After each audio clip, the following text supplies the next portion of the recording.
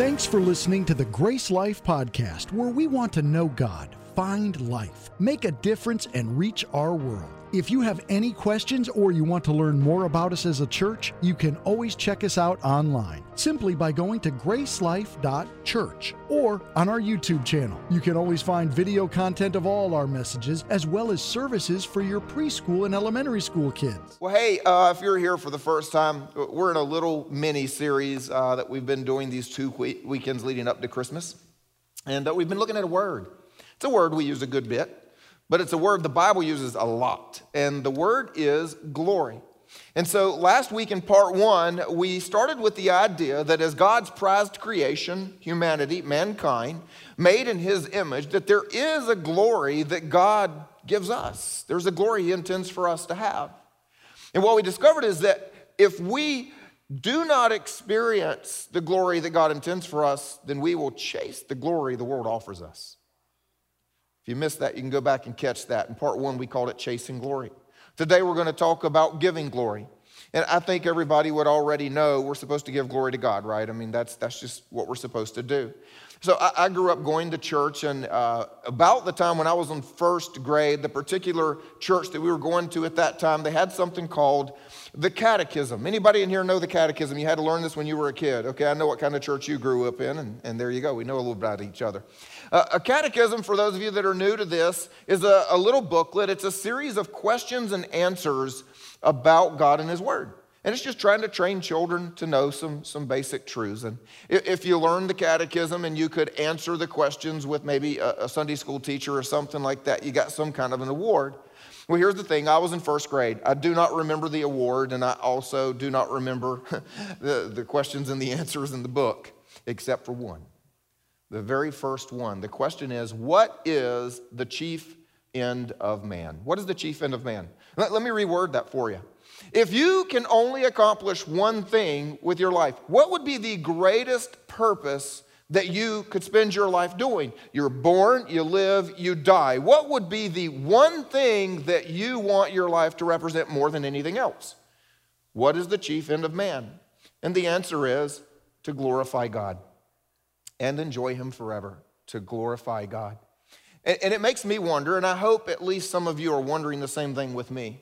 If God were up in heaven right now and he were talking to one of his angels and looked down and pointed at me, would God say, see that one? He glorifies me. What do you think? Would God say that about you?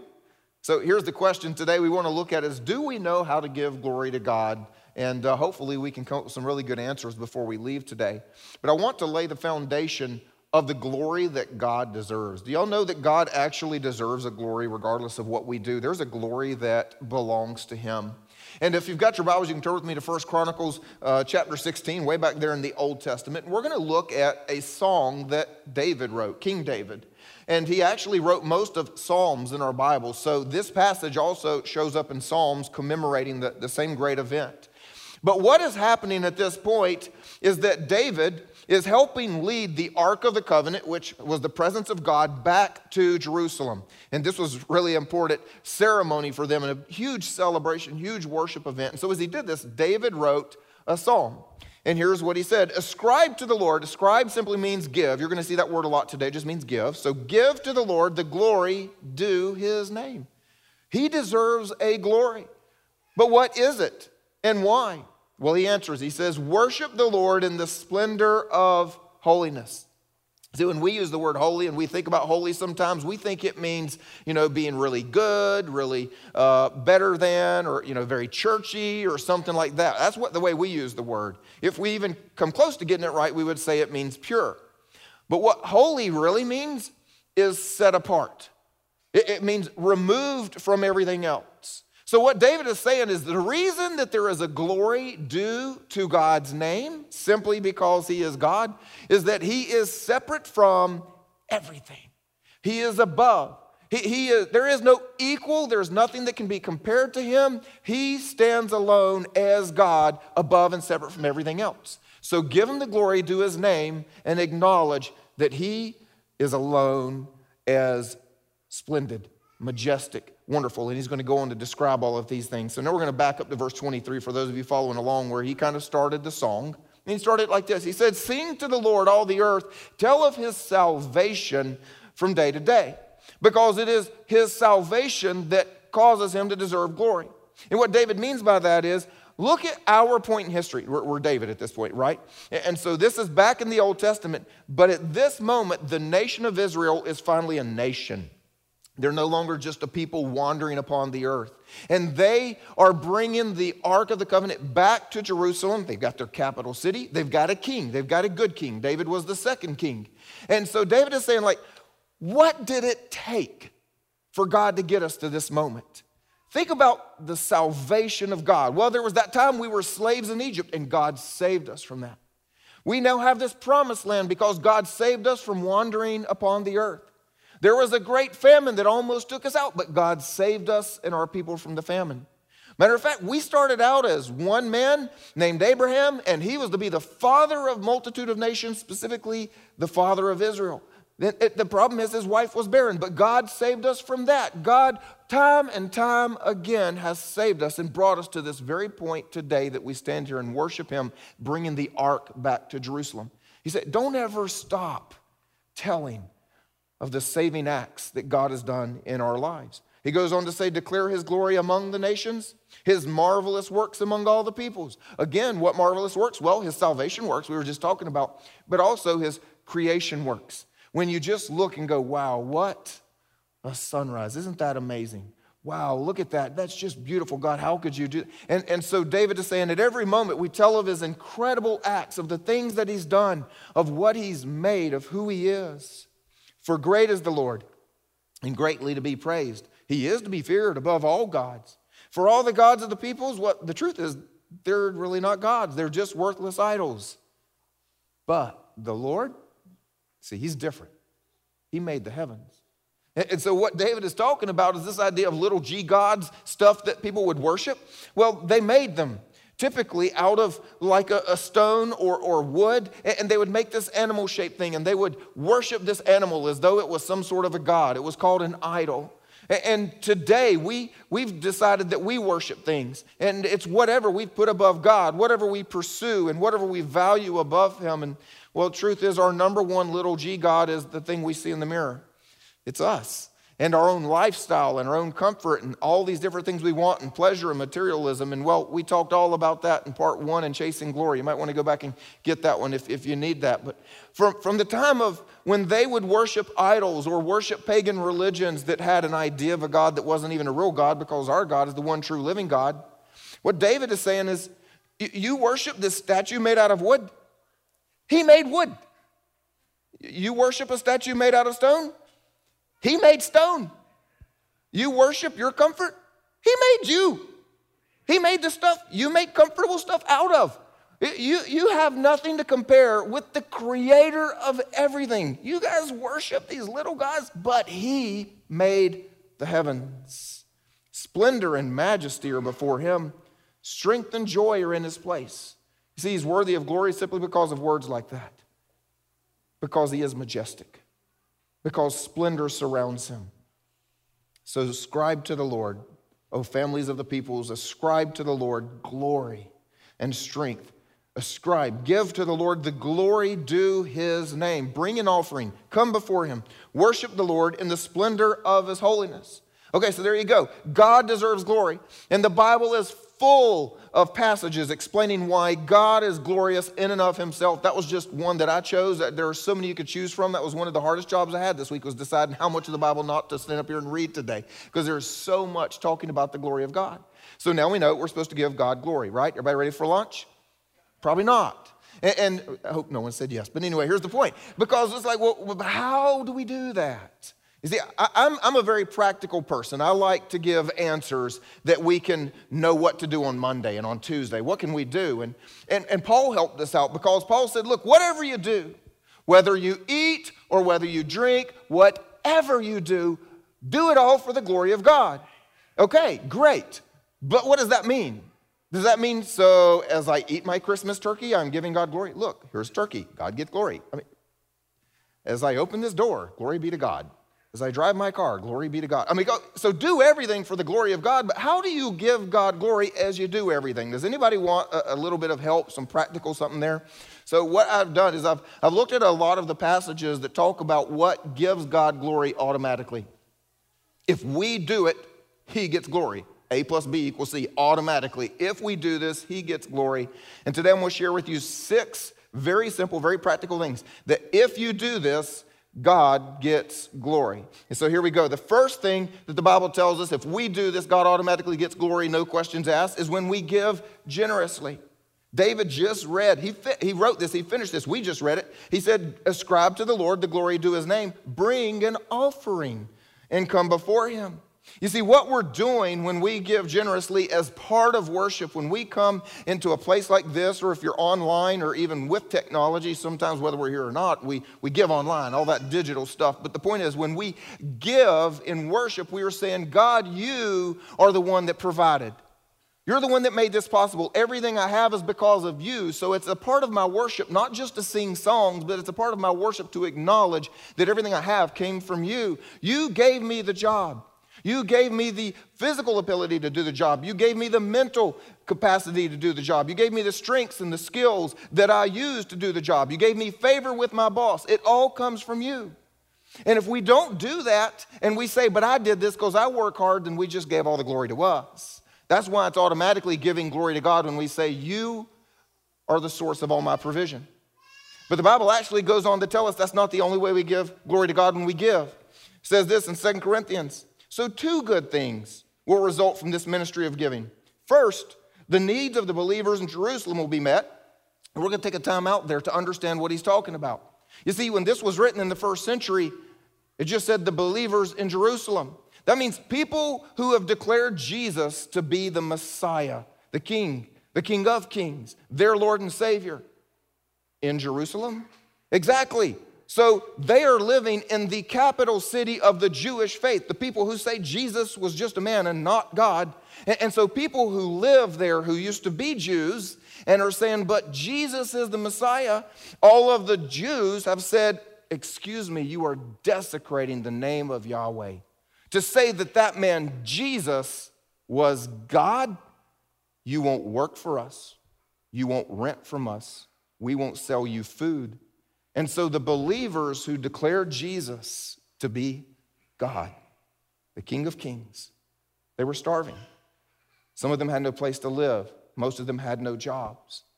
And so what's happening here is Paul is traveling to other churches and saying, when you give to those in need, not only will their needs be met, but they will joyfully express their thanks to God. And as a result of your ministry, they will give glory to God. Because as their needs are met, they're going to say, wow, God, you answered my prayer. Wow, God, you sent your people to do something for me in my time of need. So when we give generously, whether it is in worship to God or it's to somebody in need, it always ends up with God getting glory. The second way that we automatically give glory to God is praise and worship.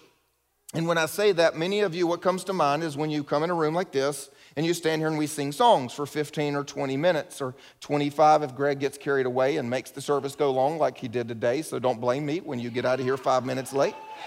Because he knew on Thursday I was already running 5 minutes long. So y'all get out 10 minutes late. Anyway, enough said. I'm honest. Anyway, here's the point. It's not just that. It's not just when we sing songs and read the words on a wall. It's when we speak. You can be walking down the hall. You can be sitting on your couch. You can be driving your car and just saying, you know, God, you are good. It's about making declarations. And there are really 2 primary types of declarations we make. The first one are declarations of faith, where we're saying, God, you are good. Despite what I see right now, I'm going to say you are good. And I know you're good because you have been good, and you will be good again because you are good, and I can trust you in that. And we're declaring that God is trustworthy despite the bad day we might be experiencing. And the reason that this is so important and gives glory to God is because as we're saying these declarations of faith, it's for every angel to hear and join in, say amen to. It's for every demon to hear and say, man, I thought we would have got them with that one. I can't believe it. They're still saying God is good. It's for every person who needs their faith strengthened that's anywhere close to you to hear you say. And as a result of that, God gets all of the glory because we declare in faith He is a good God. He's trustworthy.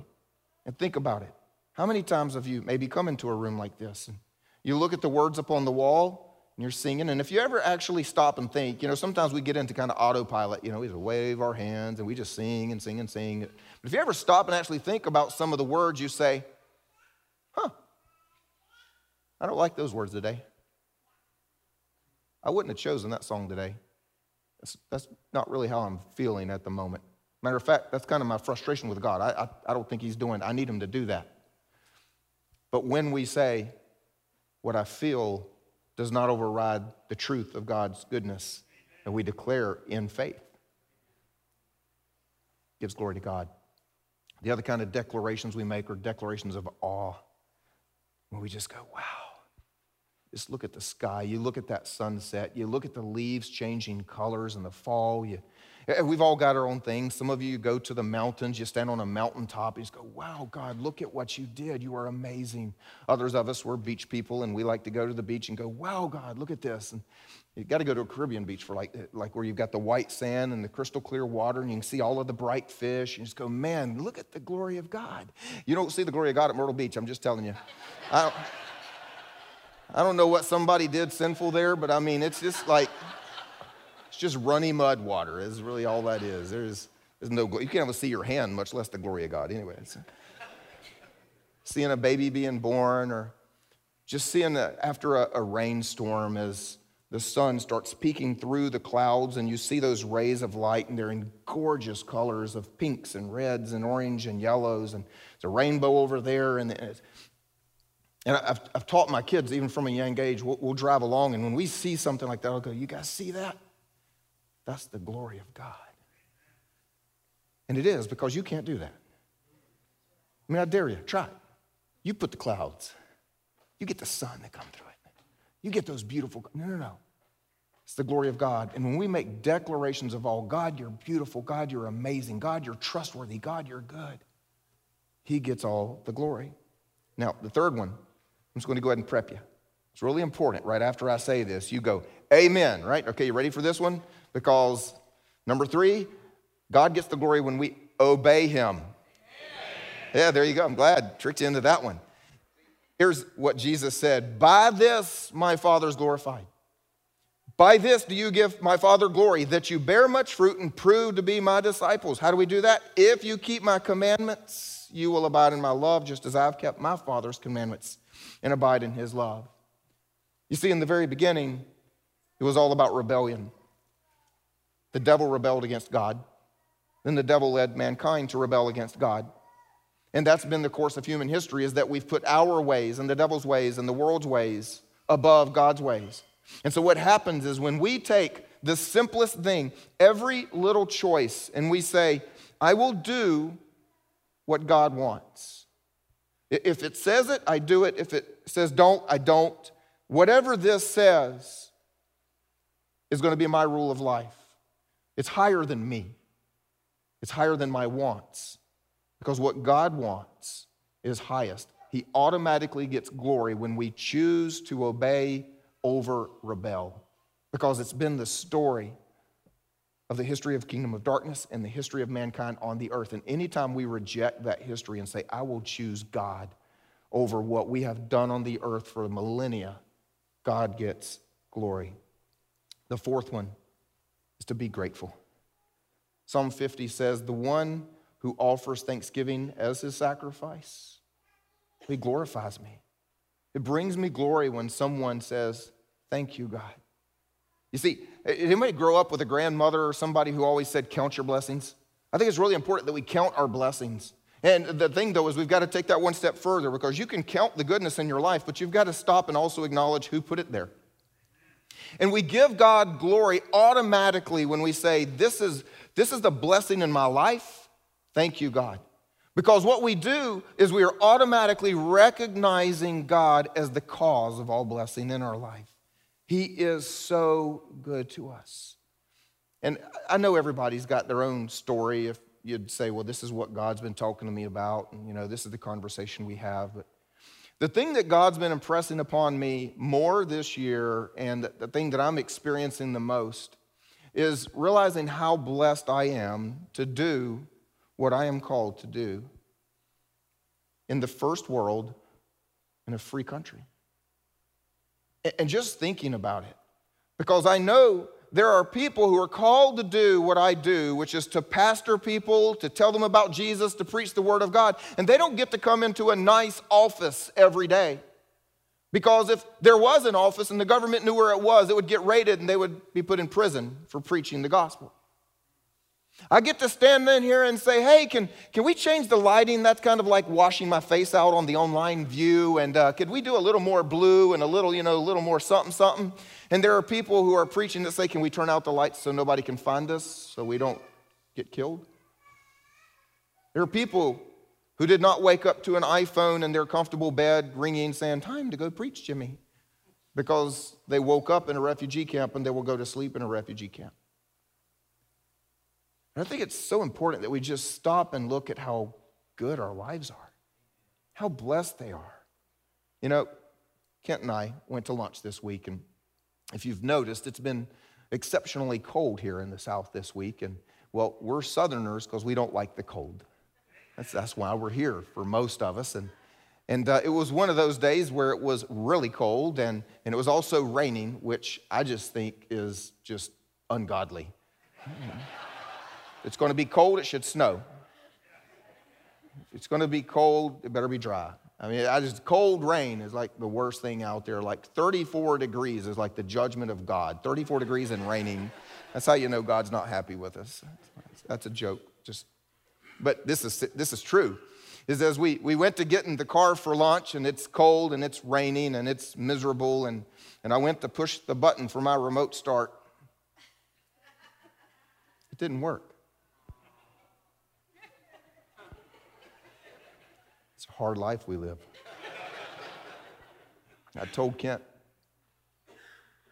we're going to have to walk all the way to that car before we can sit down on those heated leather seats that will keep us warm all the way to the restaurant as warm air blows in our faces, blowing our hair with a little. As the windshield and the roof keeps the wet, cold rain off of us, we're going to have to walk all the way to that car before that heat begins. And he looked at me and said, first world problems. But do you know how often we get upset that we're going to have to call a mechanic and figure out how to get our car fixed so that the remote start works? Which, by the way, it works every warm day, so I think there was a little something demonic going on that day. That button works every time my car is warm and sunny and not raining, and I don't need it to start early. We wake up and go, man, I got a shoulder problem and a pain, and I don't know what to do. And we could say, wow, my back doesn't hurt, my legs don't hurt, just one part of me hurts. Yeah. If we really could just see how good our lives are and count our blessings, be grateful. It's important that you hold on to that one. Number 4, be grateful. Because the last two, you need to hold on to be grateful. Number 5 is need him. Sounds a little strange, except it's what God said in Psalm 50. He says, then call on me when you're in trouble.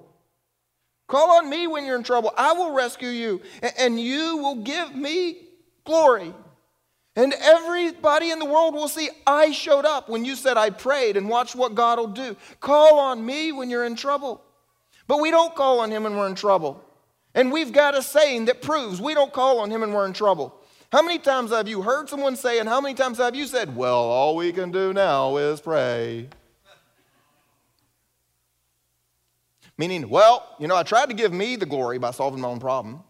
I tried to prove how strong I was. I tried to prove how smart I was. I tried to give my friend the glory by calling them and asking for some help. I tried to give anybody glory that I could except God. And all we can do now is pray. Maybe he'll show up. I guess we'll give him a little glory for being last to the party. I don't know. And that's why God says, call on me first, because I'm going to get the most glory, because I'm showing up first. Call on me. Give me the glory to show you that I am a good father who comes to the aid of his children. And the last one is endure hardship. If we weren't using 2 words for every one of these, I would have said endure hardship with faith. Because I'm not just talking about getting through the day by hiding under your bed. I'm talking about getting through difficulties and still saying that God deserves the glory. You see, Paul wrote it this way. But we have this treasure in jars of clay to show that the surpassing power belongs to God and not to us. That's why our lives are so fragile. We're afflicted in every way, but we're not crushed. Perplexed, but not driven to despair. Persecuted, but not forsaken. Struck down, but not destroyed. For it is all for your sake. Why? So that as grace extends to more and more people, it may increase thanksgiving. Help me finish it. To the glory of God. You see, every one of us wants to win the lottery every day. Every one of us wants to only leave a job when it was our choice.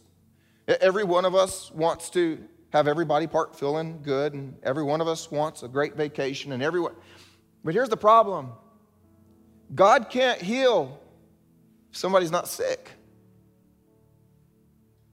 God can't raise someone from the dead if someone doesn't die. God can't bless someone with unless they were without.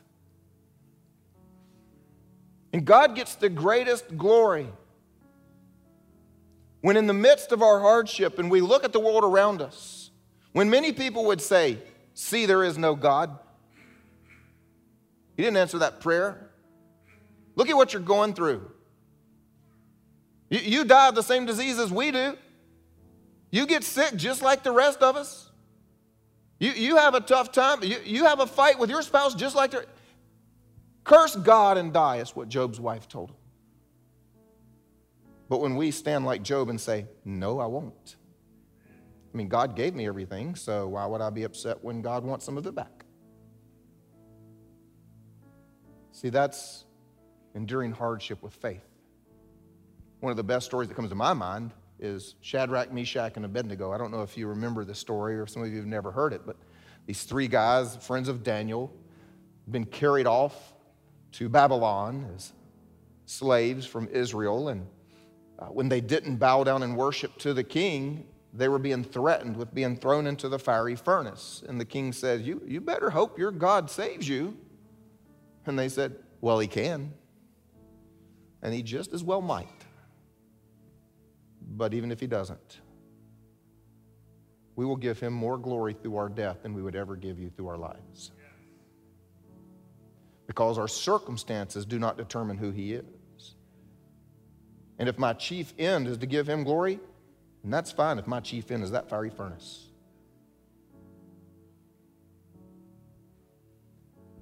We really do have to learn to look at what's going on in a different light. And we've got to see that our chief end is not to have an easy life. It's not there. Jesus said, "In this world you will have trouble." There's never been a promise of an easy life and everything going a certain way, but there is a promise that God will be with us. One of the things that amazes me most, and I'll share this thought with you and be done, is how good God is to us as his people. Here's what I mean by that. Let's step away from our Christian faith for a moment. And let's just think about the idea of a God and all of us not God. God, not God. And in all of these religions throughout history, and maybe you've seen it in some really funny movies of ancient times or something, everything they are doing is to try to appease the gods. They understand the basic idea that if there's God and then we're not God, that if we were to come and worship, like the most we could hope for, like the biggest blessing that we deserve is just don't kill us. We just want to correctly appease you so that you don't strike us with lightning. Like we're just going to kind of do our best to stay alive, do this worship service. But that's not our God. Our God is personal. Our God is loving. Our God wants to dwell with his children. And so what blows my mind is when we bring God whatever it is, and let's just be honest, we're not perfect, so it's not always the best. When we come to worship God and we give him glory, he bestows his glory in our midst. Mind-blowing. Wait a minute. You let all of the not God, imperfect, broken, probably complaining on their way to worship you, experience your glory? That's what he does. Maybe some of you have heard the phrase Shekinah glory. Has anybody ever heard Shekinah glory? It's used in church. And what it means, the word literally means to dwell with. Shekinah means to dwell. So it's when the glory of God dwells among the people of God. There are examples all throughout Scripture, like when he was leading the people of Israel through the desert. And so he gave them a fire by night and a cloud by day. It was his glory in the midst of the people. All you had to do was follow the cloud or follow the fire. That's where God was. We talked about Moses seeing the glory of God last week on the mountain. The one that comes to mind is probably the greatest example in all of Scripture was the dedication of the temple. Because the people of Israel were finally a nation, and so they built this great temple to the glory of God. And as they dedicated this temple to the glory of God, what happened during the worship service is that the glory of the Lord, that's what the Bible says, filled the temple so strongly that the priests couldn't even do their jobs. A cloud came, and the glory of the Lord was so strong. And you may say, well, that's kind of cool. Wonder why that doesn't happen here. Well, they were doing something really special, for one. You see, they were doing everything that we talked about so far today. Because in the midst of what other nations thought of them and the hardship they endured and the constant little battles they were dealing with, they focused on worshiping God. They gave very generously because they were building this temple, and as they told the people, we need to build a temple to worship God, to recognize his greatness, that what happened is people brought so much they had to say, stop bringing. We don't even have place for all of your gold and your money. You just keep it. We've got too much. As a pastor, I've never had to say that. I'm just going to tell you. That's pretty amazing. As they started their worship with thanksgiving, they had done everything on the list. But this is important. Don't miss this one. This was a nation, not a church. A nation building a temple, not a state house, not an interstate system, not an airport. They were building a temple because they wanted every other nation not to see that they were great. They wanted to see that their God was great. And the greatest building that they could construct as an entire nation, they said, was for the glory of God. Between their giving, between their declarations, between their thanksgiving, between enduring hardship, between everything. They gave so much glory to God that God showed up and gave so much glory they couldn't even finish the worship service. Anybody here want that? I want you to think about this. Tomorrow morning you get up and you're in your living room and you're reading the Bible and you're talking to God and you're praying and you begin to give God so much glory that God bestows his glory right there in your living room. I mean, just imagine how this story goes when you show up 4 hours late for work. Hey, you're not really going to believe this, but like I was praying this morning and God kind of showed up and made me late to work. So I couldn't quite find my front door because of the glory of the Lord was so thick. And while the angels were singing so beautifully, I didn't really want to leave anyway. You're probably getting fired. But what a way to get fired. Come on, wouldn't that be awesome? And look, if God can show up in your living room like that, he'll get you a job. Don't you worry about it. But what if we could experience the glory of God? He's done it so many times in Scripture. So I'm going to leave you with a question. It's a whole new way of living. Before you do anything, before you choose anything, before you say anything, And definitely before you post anything, ask the question, will this bring glory to God? Let me pray for us. God, we celebrate you here today.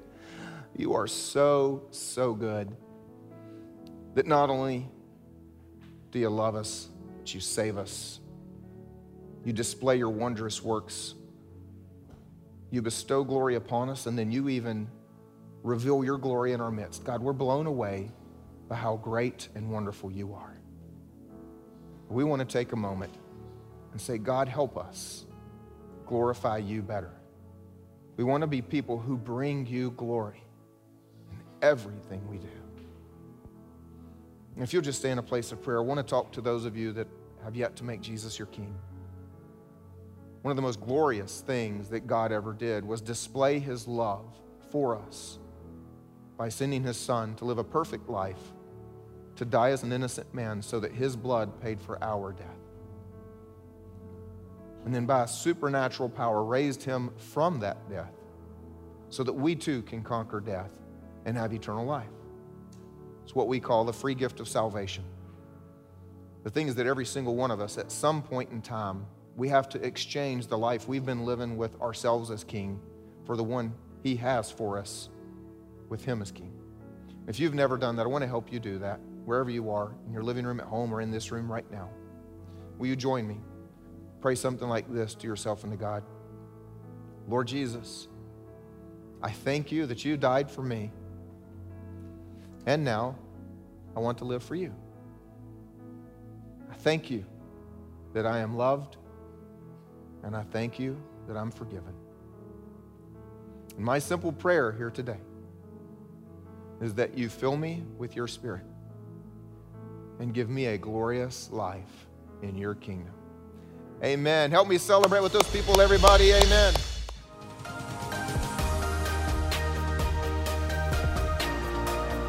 Thank you for joining us for this week's message. If you've made the decision to follow Jesus, congratulations. It's the best decision you'll ever make. If you've been impacted in any way, we'd love to hear about it. Head over to gracelife.church/resources, where you can share your story and find other tools for following Jesus. We hope you go out and make Jesus famous in your world.